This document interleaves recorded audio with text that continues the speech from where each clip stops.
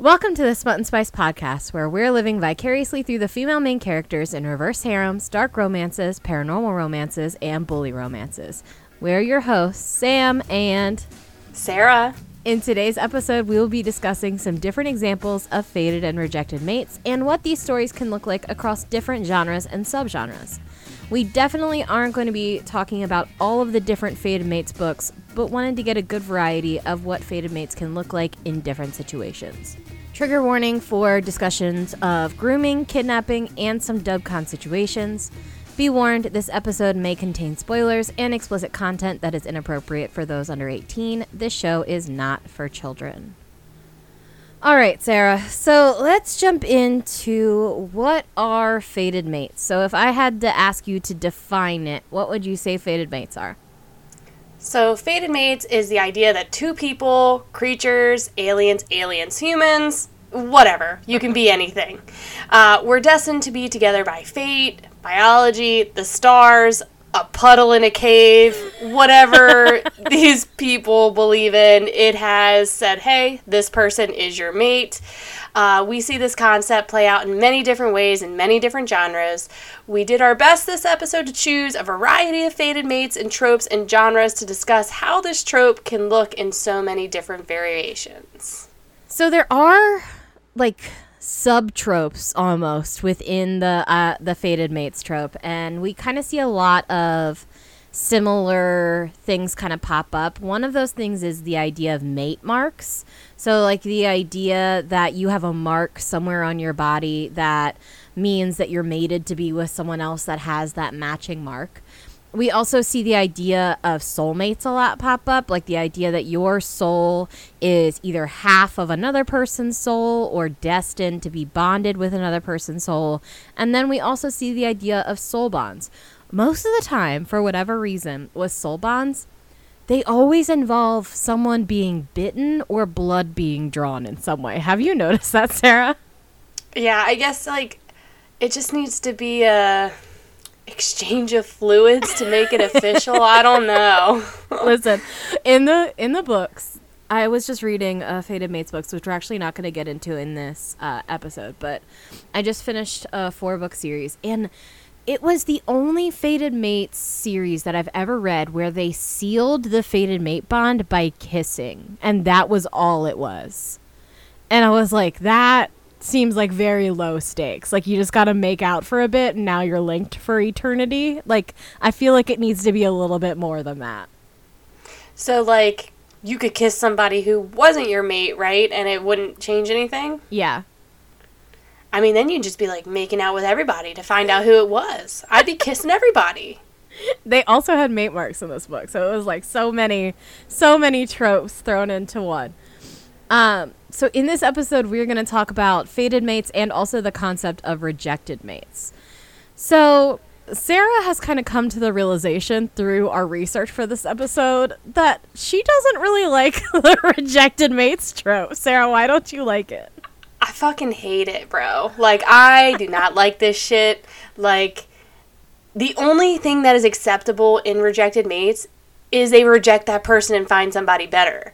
I cannot, I just feel like it is the worst thing that you could do to somebody. You are destined for this person and you're telling them no. The only time it works, and we've already done episodes on both of these books, so we're not really going to get into it, is when it is in an RH setting, because you have the balance. There's usually one dumbass who's rejecting everything, but then you have the cuddly coziness of the others. Mm-hmm. That is the only time I feel like this trope personally works for me, but that's because I am not letting any man treat me like shit. So, rejected mate stories either usually end up one of two ways. Either they have a huge redemption arc and they end up groveling a ton and getting back together with their fated mate, or the characters completely are fuck that guy, and then they move on with other partners.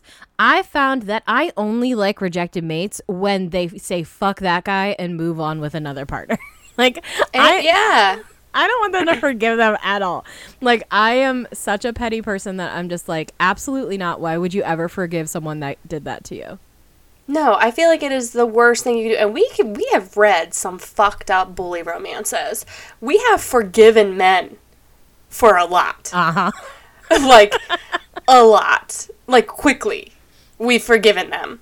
But Rejected Mates, there's just something about it that is, like, especially when it's, like, super rare in the book to have a fated mate, or I think the other part, too, is that it's hard to find Rejected Mate books because so many of them are shifter, and I feel like you really have to be in the mood for a shifter book. Uh-huh. And I really only like dragon shifters, really. Sarah's a shifter book purist. She only wants to read about dragon shifters.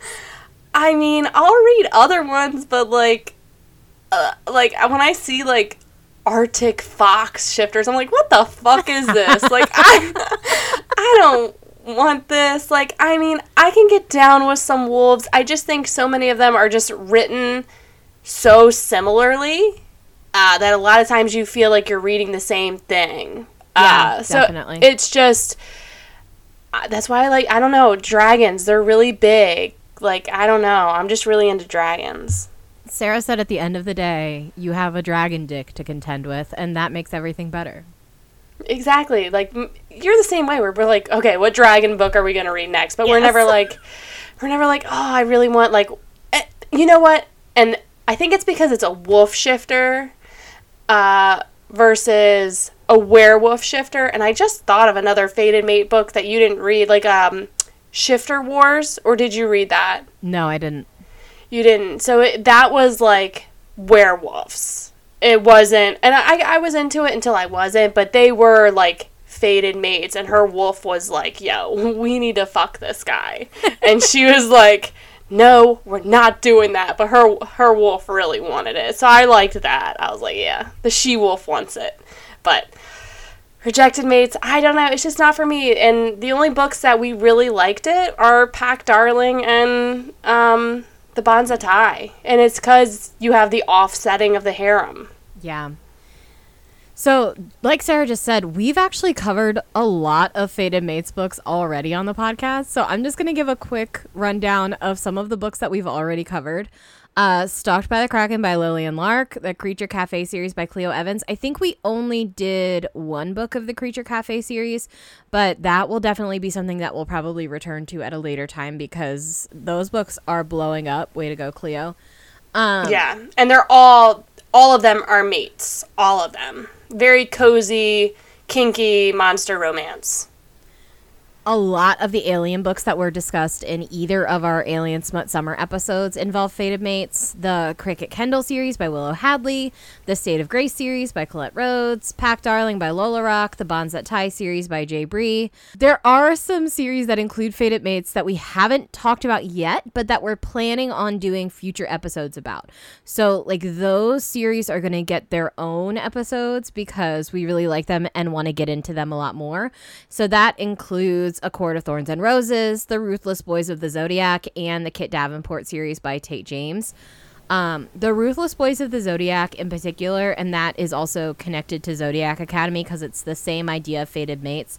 I want to do like a whole series about the Solaria books by the sisters and like breaking those down because I am obsessed with that whole universe, but I want to wait until the Zodiac Academy series is finished so that I can get Sarah to read all of them, and then we'll do like a whole in-depth episode. I feel like I'm just going to be like under the stairs reading all of these Zodiac books one after another, and my eyes are going to be bloodshot and I just won't be able to stop.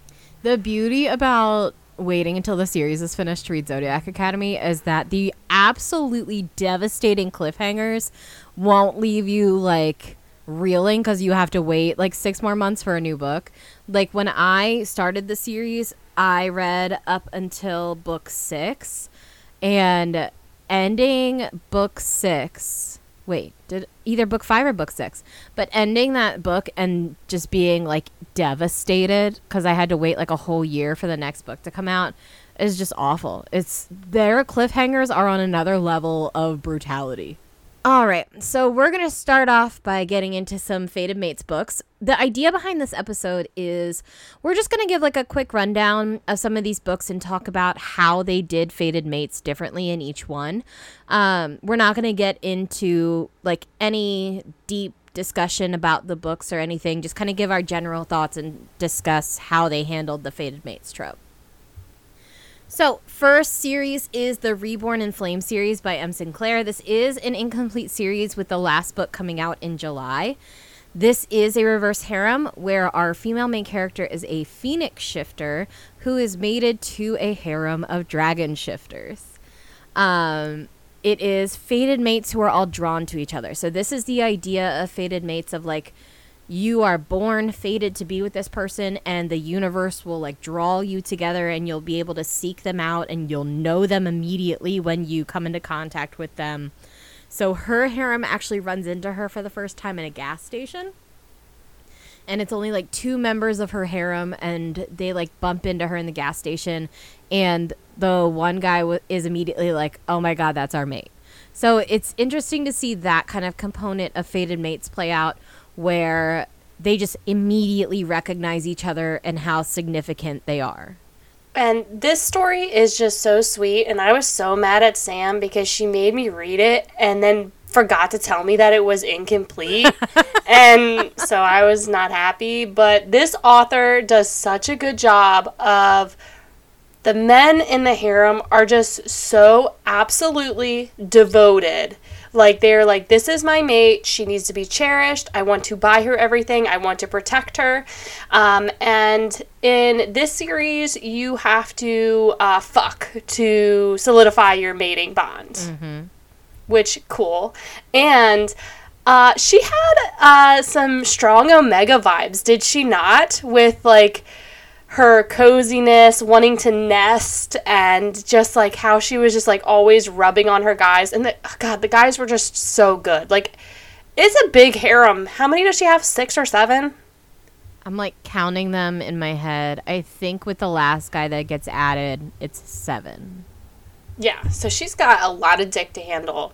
And she's just doing a good job. And I think it's going to be 8 at the end of the day with where that last book left us. Uh-huh. All vibes, no thoughts.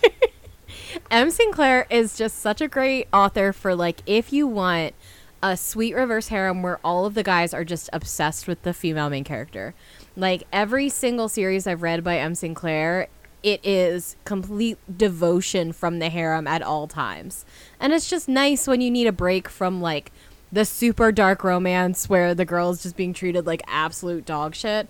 And you're just like, I just want a book where she gets treated really nicely. Yeah, they buy her so much stuff. I'm like, where do I sign up? I'm a Taurus. I speak in luxury items. Like, dragons? That's why. That's why, Sam. I love things, and dragons love things. I love dragons. You want a shifter that has, like, a huge pile of treasure somewhere that they're guarding. Yeah. Or just a lot of money. Or that.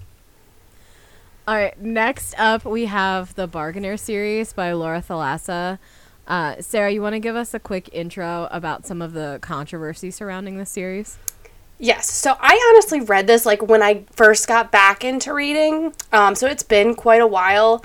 And there have been a lot of issues expressed with this book when it comes to grooming and racism. I definitely see the character Temper, who was our female main character's best friend, with the dialogue and personality. There are definitely some issues, and it gives me the ick a little bit. As far as grooming goes, I don't know that I fully buy into that. Like, we were all okay with Edward and Bella being in high school together.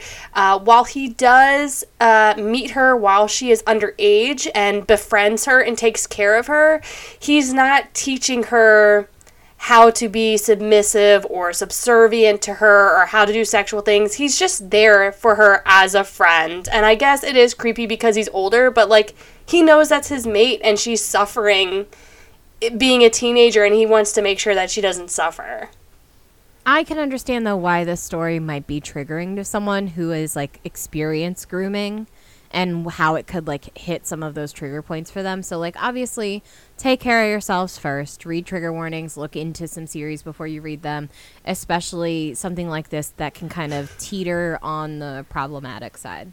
Yeah, and it is fantasy at the end of the day. You know, this isn't a contemporary 40-year-old man talking to a 50. It's all science, you know. It's not, it's fiction. So this one does Fated Mates a little bit differently. He is a Fae king who rules over his kingdom. She is a siren. And he knows that he has a fated mate because he actually goes to see a seer. And you don't learn about this until you get to, I think, the novella or the last book. I don't remember which. But he goes to see the seer, and the seer tells him about his fated mate, which I thought was like an interesting take on fated mates, where it's like you get told ahead of time that you're going to have one of them. And he answers her call for help. Basically, he is known as the Bargainer, which obviously that's where the title of the series comes from, and he will help others when they ask for it in exchange for like a favor or a trade of some kind. So she calls him in because she killed her stepfather, and he comes in to clean up the body for her, and when he sees her, he realizes, oh shit, this is my fated mate. And they end up growing really close. She's like constantly asking him for favors because she wants to be near him, and he's constantly helping her. And at a certain point, something happens between them, and he's like, I need to put more distance between us because I'm not comfortable with this. And so he disappears for a few years.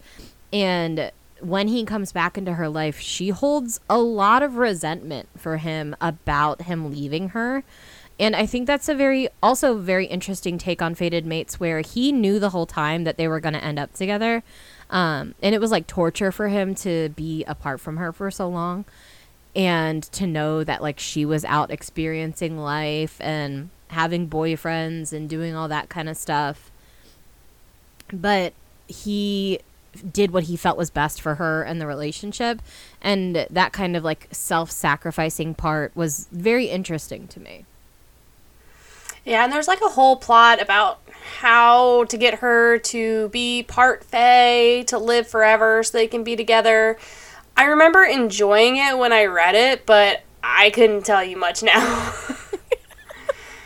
The whole thing around like the first two books is people keep disappearing from the different Fae kingdoms, and they keep coming back in like coffins with evil babies on them. So it's like, yeah, it's a little wild. It's a very interesting story. So it was, again, just a very different take on fated mates, which is why we wanted to talk about it in this episode. But just go in with your eyes open. Yeah, check your triggers. All right, next up, we have Alien Tyrant by Ursa Dax. Sarah, tell us about Alien Tyrant. Save your fluids, mate, is how we now tell Sam to stop crying because of this book.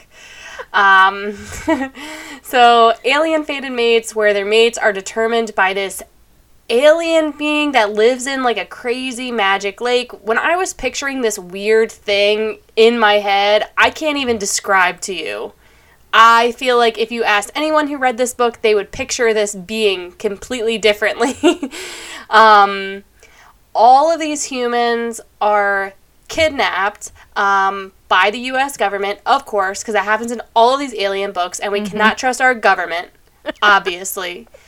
And they of course want materials to be mined from this planet. So they just drop the girls off, but that doesn't happen. The ship wrecks.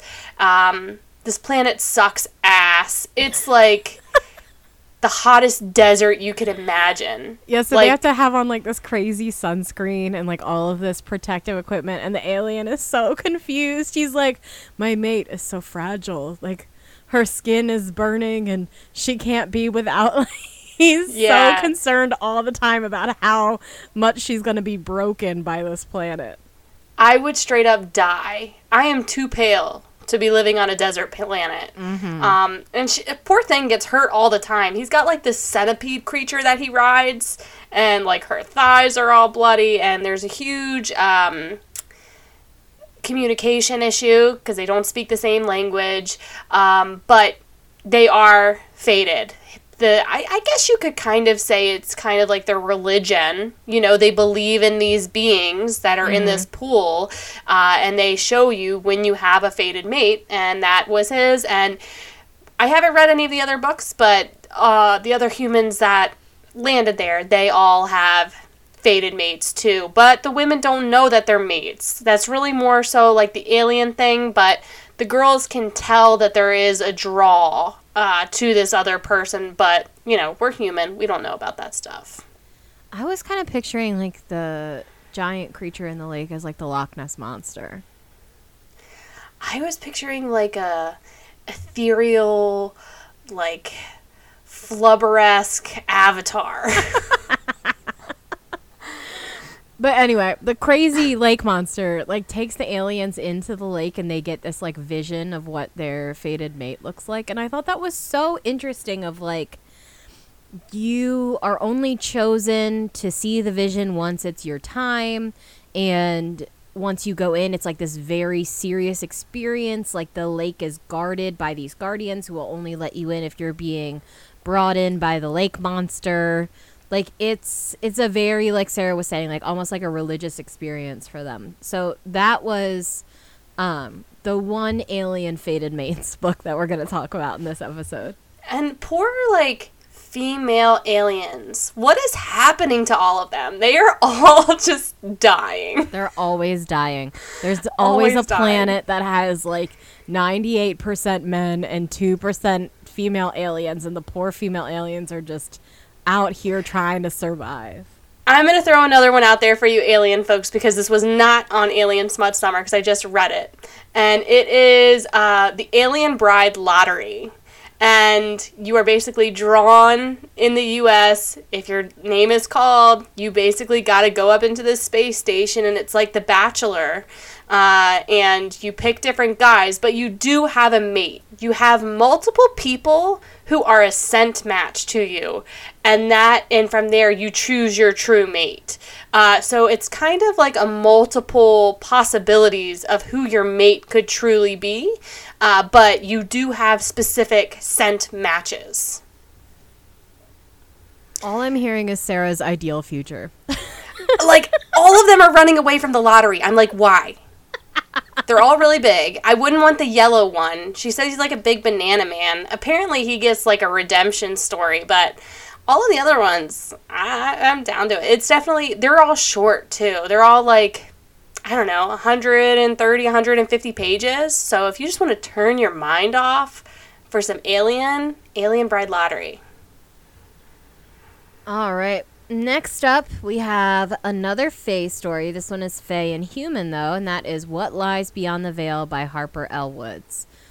So the idea behind this story is that there is a veil, a magical veil, that separates the Fae and the humans, and the veil is in place to protect the human world from the Fae. And these humans are kind of, especially our female main character, is really leading a pretty fucking awful life. She's being groomed by the Lord of the Lands, and he kills his wife so that he can marry her. And she's like, no, I would literally rather have my throat slit than marry you. Mm-hmm. I did like her in that moment.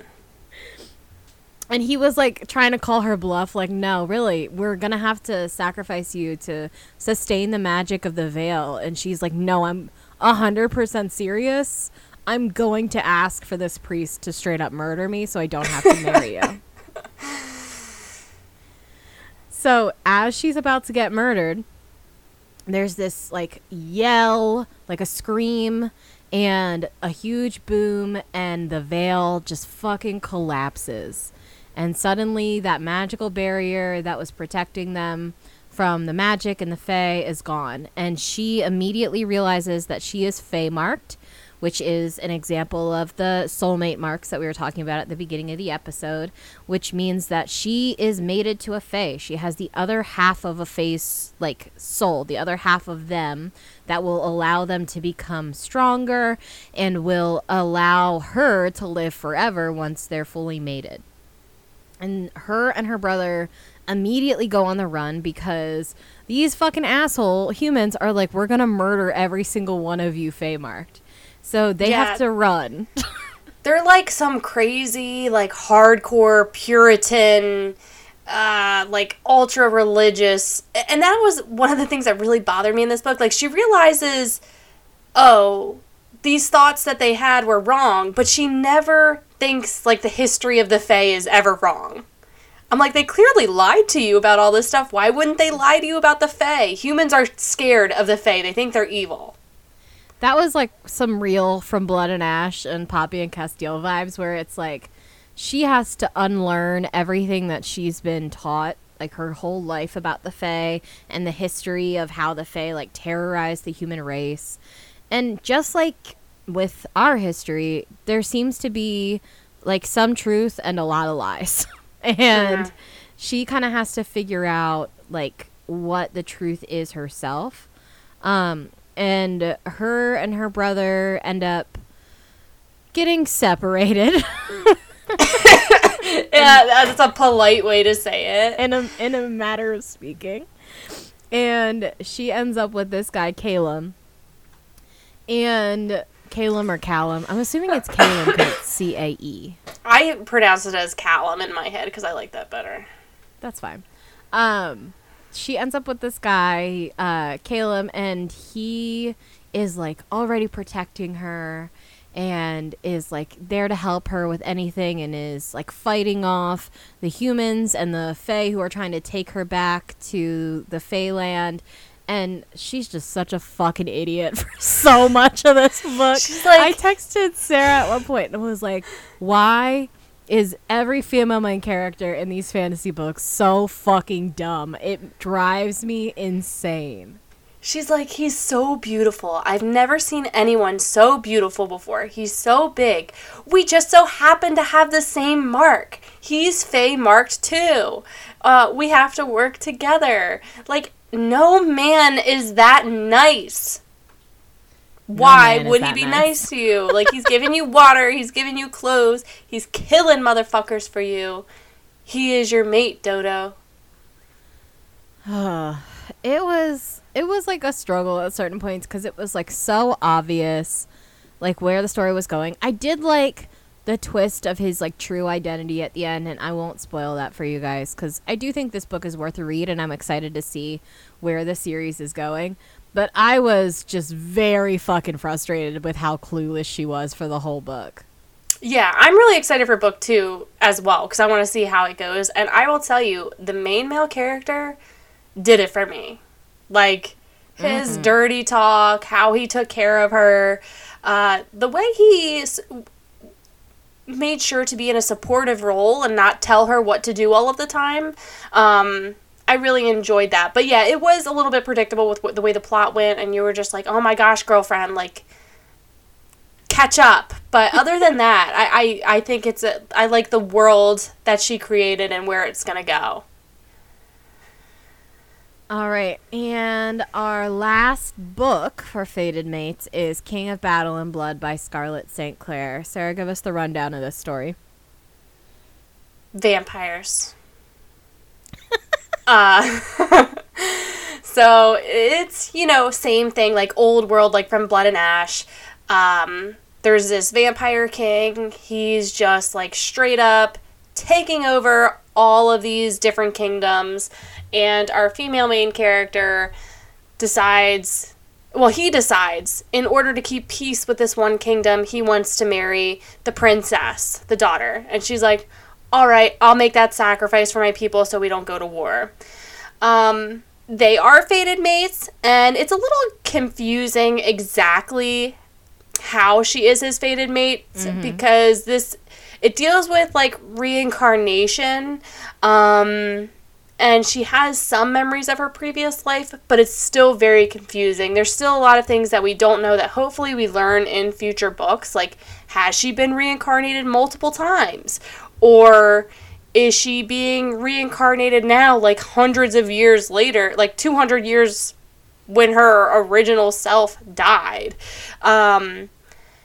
It's a smutty vampire book. It goes really quickly off the bat. Like, something is always happening. I never found myself bored, but I found myself with a lot of questions. I think that this was very much like a setup book of, like, setting you up for what's going to happen later on in the series, but I do wish that we had a little bit more information, especially concerning, like, the magic system. Like, I found myself very confused as I was reading about, like, the different types of witches and, like, what certain witches could do and others couldn't, and how, like, are all the witches gone, or does she just think all the witches are gone? And it was very confusing, like, how the vampires were connected to the witches in terms of, like, their creation. There was a lot going on that I had questions about as I was reading, and I'm hoping those questions will be answered later on. But it did make for a little bit of a confusing reading experience. Yeah, but of course, Scarlet King Claire is very great at writing men. Like, I keep going back to A Touch of Darkness because I'm obsessed with Hades. Like, I'm going to see that series through because that's my man. And she did a really good job with Adrian, I felt like, too. And I like the female main character, too. She's really strong. She sticks up for herself. She does a lot of thinking and investigating. She's not just... I mean, every now and then she's doing something that's a little dumb. But for the most part, she's not out there just doing dumb shit to do dumb shit. All right. Now, we also wanted to include some Fated Mate fan fiction, because there's some good takes on Fated Mates in different fan fiction communities. Obviously, if you listen to this podcast and you know me and how I have infected Sarah, you know that these fan fictions are going to be Hermione.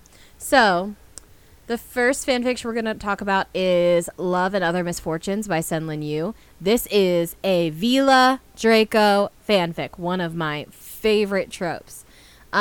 I love a good Vila Draco moment, and I love a Vila Draco moment when Hermione is his fated mate. So in this universe, Vila have fated mates that they have to bond with, or the Vila dies. And Draco in this universe is like, I don't deserve Hermione as a fated mate, and if I tell her that she's my fated mate, her in her nature, she will just do it because she feels like she has to.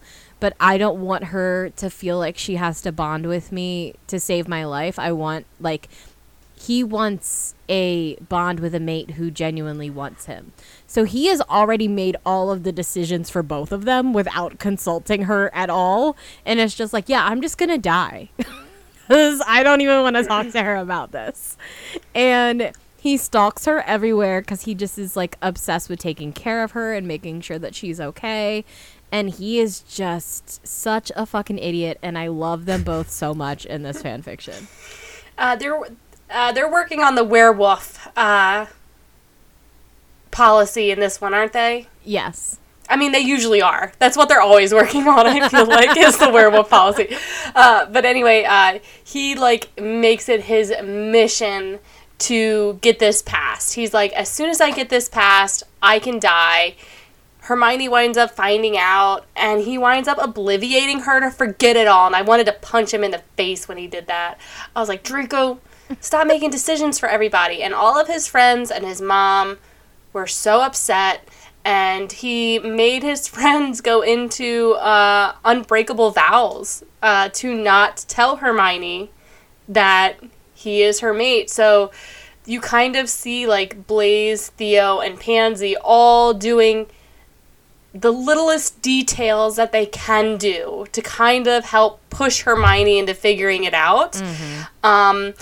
And Hermione has had a little bit of a crush on him, and after she's obliviated, she kind of figures it out, and she's drawn to him, and drama ensues, and Pansy, of course, reigns supreme, because when does she not? I mean, she went a little crazy with how she made Draco choose to save Hermione and make him her mate. But I really enjoyed this fic, and I thought the mates were done really well here. So the other fan fiction we wanted to talk about was The Creature You Know by In Dreams. This is another Draco Vila fated mate fic, but there is a twist of Hermione dealing with her own crazy bullshit throughout this whole fanfic. Sarah, tell us about this. All right. I'm going to start this off by saying that I think this riddle is the stupidest shit ever. But I really, really enjoyed this fan fiction. Like, if you want to read a fan fiction of, I would call it like a medium burn or of like a slow burn. There's not a lot of smut in this, but I liked it because Hermione, she went to go fix her parents' memories, and in the process, she's cursed. Basically, she has to be a lion. And the curse is something like you need to be humble and, I don't know, some bullshit. It was the dumbest shit anyway. But she's a lion. She has 2 years so she can resolve this curse, and then she can go back to normal, or so she thinks. And Draco, when she is in the human form for Harry and Luna's wedding, which I like that, Draco senses her, finds her, and she's like, I want to help you. I would be your mate, but I have this curse, and I don't want to be a lion forever. And, of course, Draco is like, oh, poor little Hermione. I can't do that to her. We've got to try and break this curse, and then she can be my mate. And it's just kind of them off doing everything they can to try and break this curse so that they can be together. And you can just feel the tension, and there's a lot of cute moments between them, and he just wants her so bad, and she wants him so bad too. And at one point, she's just kind of like, fuck it. Like, I gotta save Draco now. It is really a story about them trying to save each other. And it's a very unique take on fated mates, where usually with like the Vila mate trope, you have either Hermione saving Draco or Draco saving Hermione. But here you kind of get a balancing of the scales, where they're both in like a fucked up situation, and they're using one another to help cope with it, and also helping each other to get through it. Also, Theo is a vampire in this one. I did love that. I loved that so much. I did. Like, God, Draco is such a good friend to his friends that he cares about. He might be an asshole to everybody else, but, like, in these fan fictions, like Theo, Blaise, Pansy, they're his ride or dies. Fanon Draco is, like, so good and so, like, well thought out. Like, and the best thing about fan fictions on AO3 and like within the Hermione community is it's like everyone has agreed on these headcanons of like, here are the things you need to know about Draco in fan fiction. His best friends are Theo and Blaise, and Pansy's there too. He's always like obsessed with Hermione, but he hates that he's obsessed with her. Like, I love the ongoing tropes that make their way into each and every story and how different they can look depending on the context. And everyone has decided that Draco is tall as fuck. Like, he had a growth spurt. Like, Draco's tall at AF. And we love tall Draco. And we love giant big dick Draco. Yeah, we do. I did a Severus Hermione, and it just did not hit. I also did a Pansy in Hermione, and that did not hit as hard either. So I'm trying to convince Sarah to read The Dead of Time next, because I feel like she needs that experience. Yeah. It's so long. It's like the Bible long. Listen, you did Manacled. You can do The Dead of Time. I believe in you.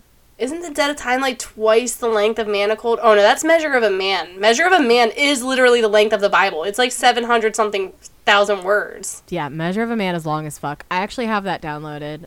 That I think is going to be like my next big fan fiction read. But we shall see. That's long, man. All right, now we're going to get into some of the rejected mate stories. So starting off strong, with Shadow Beast Shifters by Jamin Eve. I loved this series so much. Jamin Eve has like such a way of writing very lovable female main characters who are also like straight up fucking hilarious.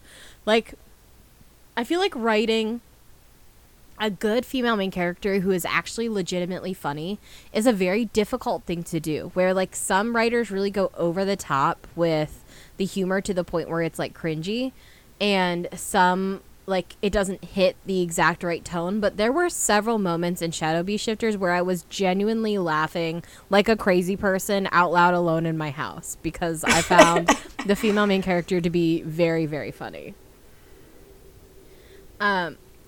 So in this story, we have a female main character who has just been treated horribly by her pack. She is a wolf shifter.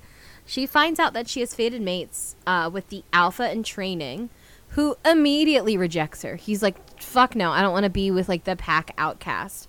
And her wolf is so hurt by this rejection that she is like howling, and her howl opens up like a temporary portal to the shadow realm. And when that happens, the Shadow Beast, who is one of my absolute favorite characters, comes and is like, what the fuck did you do? Like, you fucked everything up. You released all of these shadow creatures. You have to fix this. You got to put them back. And so he comes and basically like grabs her from her pack and takes her to his like realm. And the story really kicks off from there, and it's kind of like all gas, no brakes for like all three books. There's not a time when it like really slows down, and it is definitely a slow burn story. Her and Shadow Beast really take a while to like connect with each other, because Shadow Beast is very much the like withdrawn, grumpy, like it's very much a grumpy sunshine while he is like dealing with a lot of things in his life. But then once he decides that he's like all in on her, like there's no turning back from that. And there's like some bumps along the road. It is a 3-book series, but I absolutely adored it.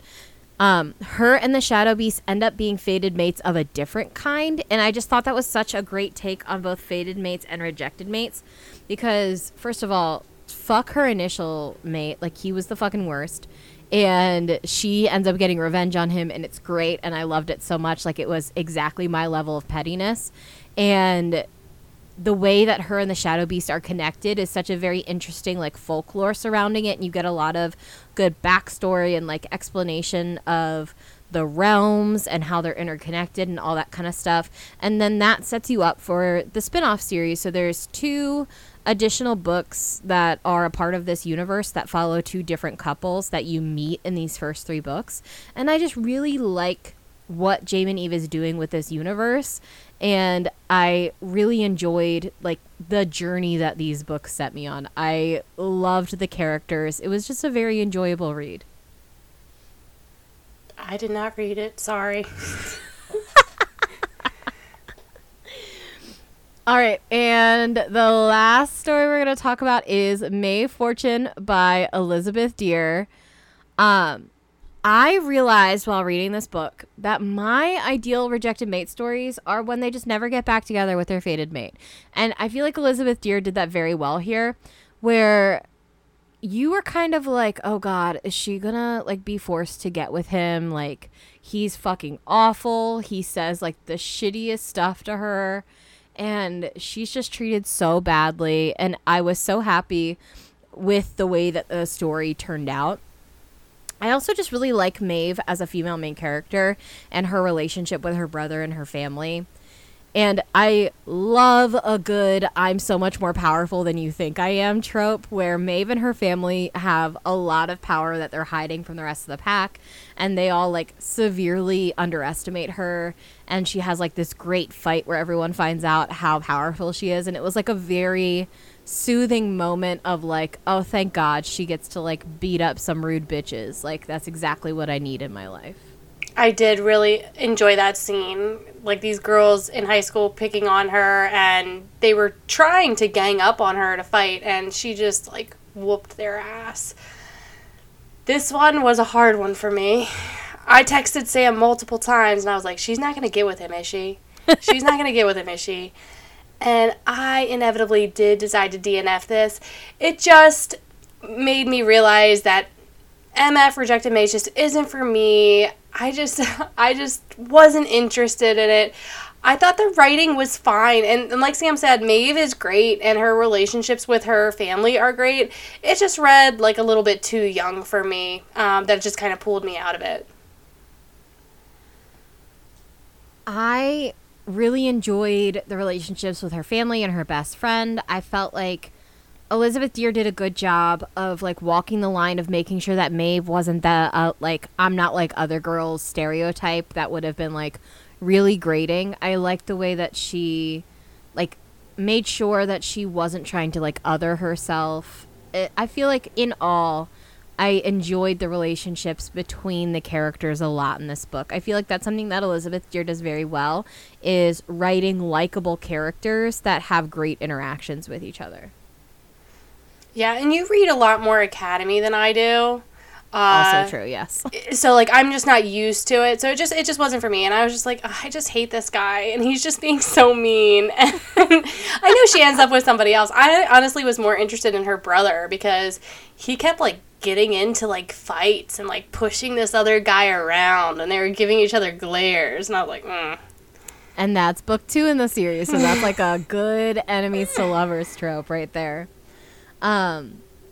So overall, I feel like Fated Mates, when done well, is like a really great trope of like, you know, kind of what you're getting. You can look for like that nice cozy romance where everything's going to wind up just right. But then sometimes an author throws you a curveball of something you didn't expect. And I feel like we did a good job in this episode of kind of running the gamut of all the different ways that Fated Mates can look in fantasy books and paranormal books. I'm very much looking forward to doing some of those episodes that I talked about at the beginning, especially the Solaria episode around Zodiac Academy and Ruthless Boys of the Zodiac, because my God, do I love Elise and her harem so much. And all I want to do is talk about Leon and Gabriel and Dante and Ryder and how much like they're so fucking funny and they're just my favorite. But don't get me started right now. I am very much looking forward to doing that episode. I gotta get to reading. Yeah, I found, like, I love Fated Mates. The idea of a Fated Mate to me, I love it. I don't care that, you know, sometimes it's instant. It can have an insta-love feel to it, but I personally enjoy that. I know it's not everybody's jam, but I absolutely love it. And I just found out, like, the rejected Fated Mates trope just isn't for me because I love Fated Mates so much. And I'm just not in my shifter era right now. Sarah and I are very much mood readers where we need to be like in the right headspace to appreciate something. So yeah, I feel like that was my issue with Maeve because like I had to read it for the episode and I wasn't in the mood to read it. And I was like, Sam, can you just tell me the rest of what happens? So I think that was my issue with that one. But, and I just, he was so mean. He was. They were not in like a good way. Like there's a good way to be mean. And it was not that way. All right, let's get into what we've been reading. I recently read the Seraph Black series by Jane Washington, which is a reverse harem paranormal romance. I also read The Vicious Lost Boys by Nikki St. Croix, and I really enjoyed that. That's Peter Pan and the Lost Boys dark reverse harem romance retelling, and it's like, it's 2 out of the 3 books are out so far. The cliffhanger that book 2 ended on had me very excited for book 3 to see where it goes. I just like how Nikki St. Croix writes her dark characters and how she's like unapologetic with how dark they actually are. And I really enjoyed the female main character of in that story as well. I also read Eyes on Me by Sarah Kate, which was the smut in that book was a whole other level. I've also really been enjoying all of Lily Gold's contemporary reverse harems. They're just so sweet, and I love all of the interactions between the characters, and the smut is fantastic too. They're a nice brain break book. And finally, Luxuria by Colette Rhodes, monster romance, so incredible, highly recommend it. It is just so well written. I loved the characters so much, and I'm so excited to see where she goes with that universe. Sarah, what have you been reading? So right now I am reading Society of Psychos by Carolyn and Suzanne, and it is a wild ride. If you like your characters nuts, and I mean nuts, Cute But Psycho by Beatrix Allo is one of my favorite books, and I think that these people might be crazier. I also read Eyes on Me by Sarah Kate. I loved it a lot, and I would highly recommend it. I've never wanted a stepbrother until that book. I read All of the Wrong Things by Loves Bitka, and The Auction is on my list. I need to be in the mood for that because I know it's going to, wreck me. I read Beauty and the Baller by Issa Madden Mills. This also has audio on KU included in your subscription, and it's really good audio. So I recommend it if you're looking for an audiobook. As far as my TBR goes, I would finally like to read Hook, Line, and Sinker by Tessa Bailey. I feel like that's been on my list on these episodes for the last 4 episodes. It's because I bought it in paperback, and I'm like, why'd I do that? I don't know why I do that. A hockey romance of some sort. I can definitely feel another Hermione moment coming on. And I would just like to give a shout out to anyone who has read or supported Omega's Obsession. It was a great release, and I could not be more grateful for you. I do want to give a shout out to Sarah for what a fantastic release Omega's Obsession was. What did you hit in the Kindle store? Let's do a brag moment. All right, I was number 1 in bisexual romance for the whole week. I'm still number 1 in bisexual romance in new releases. I have had over 600 reviews on Amazon and over 1 million pages read. So, I mean, it was like an unreal release.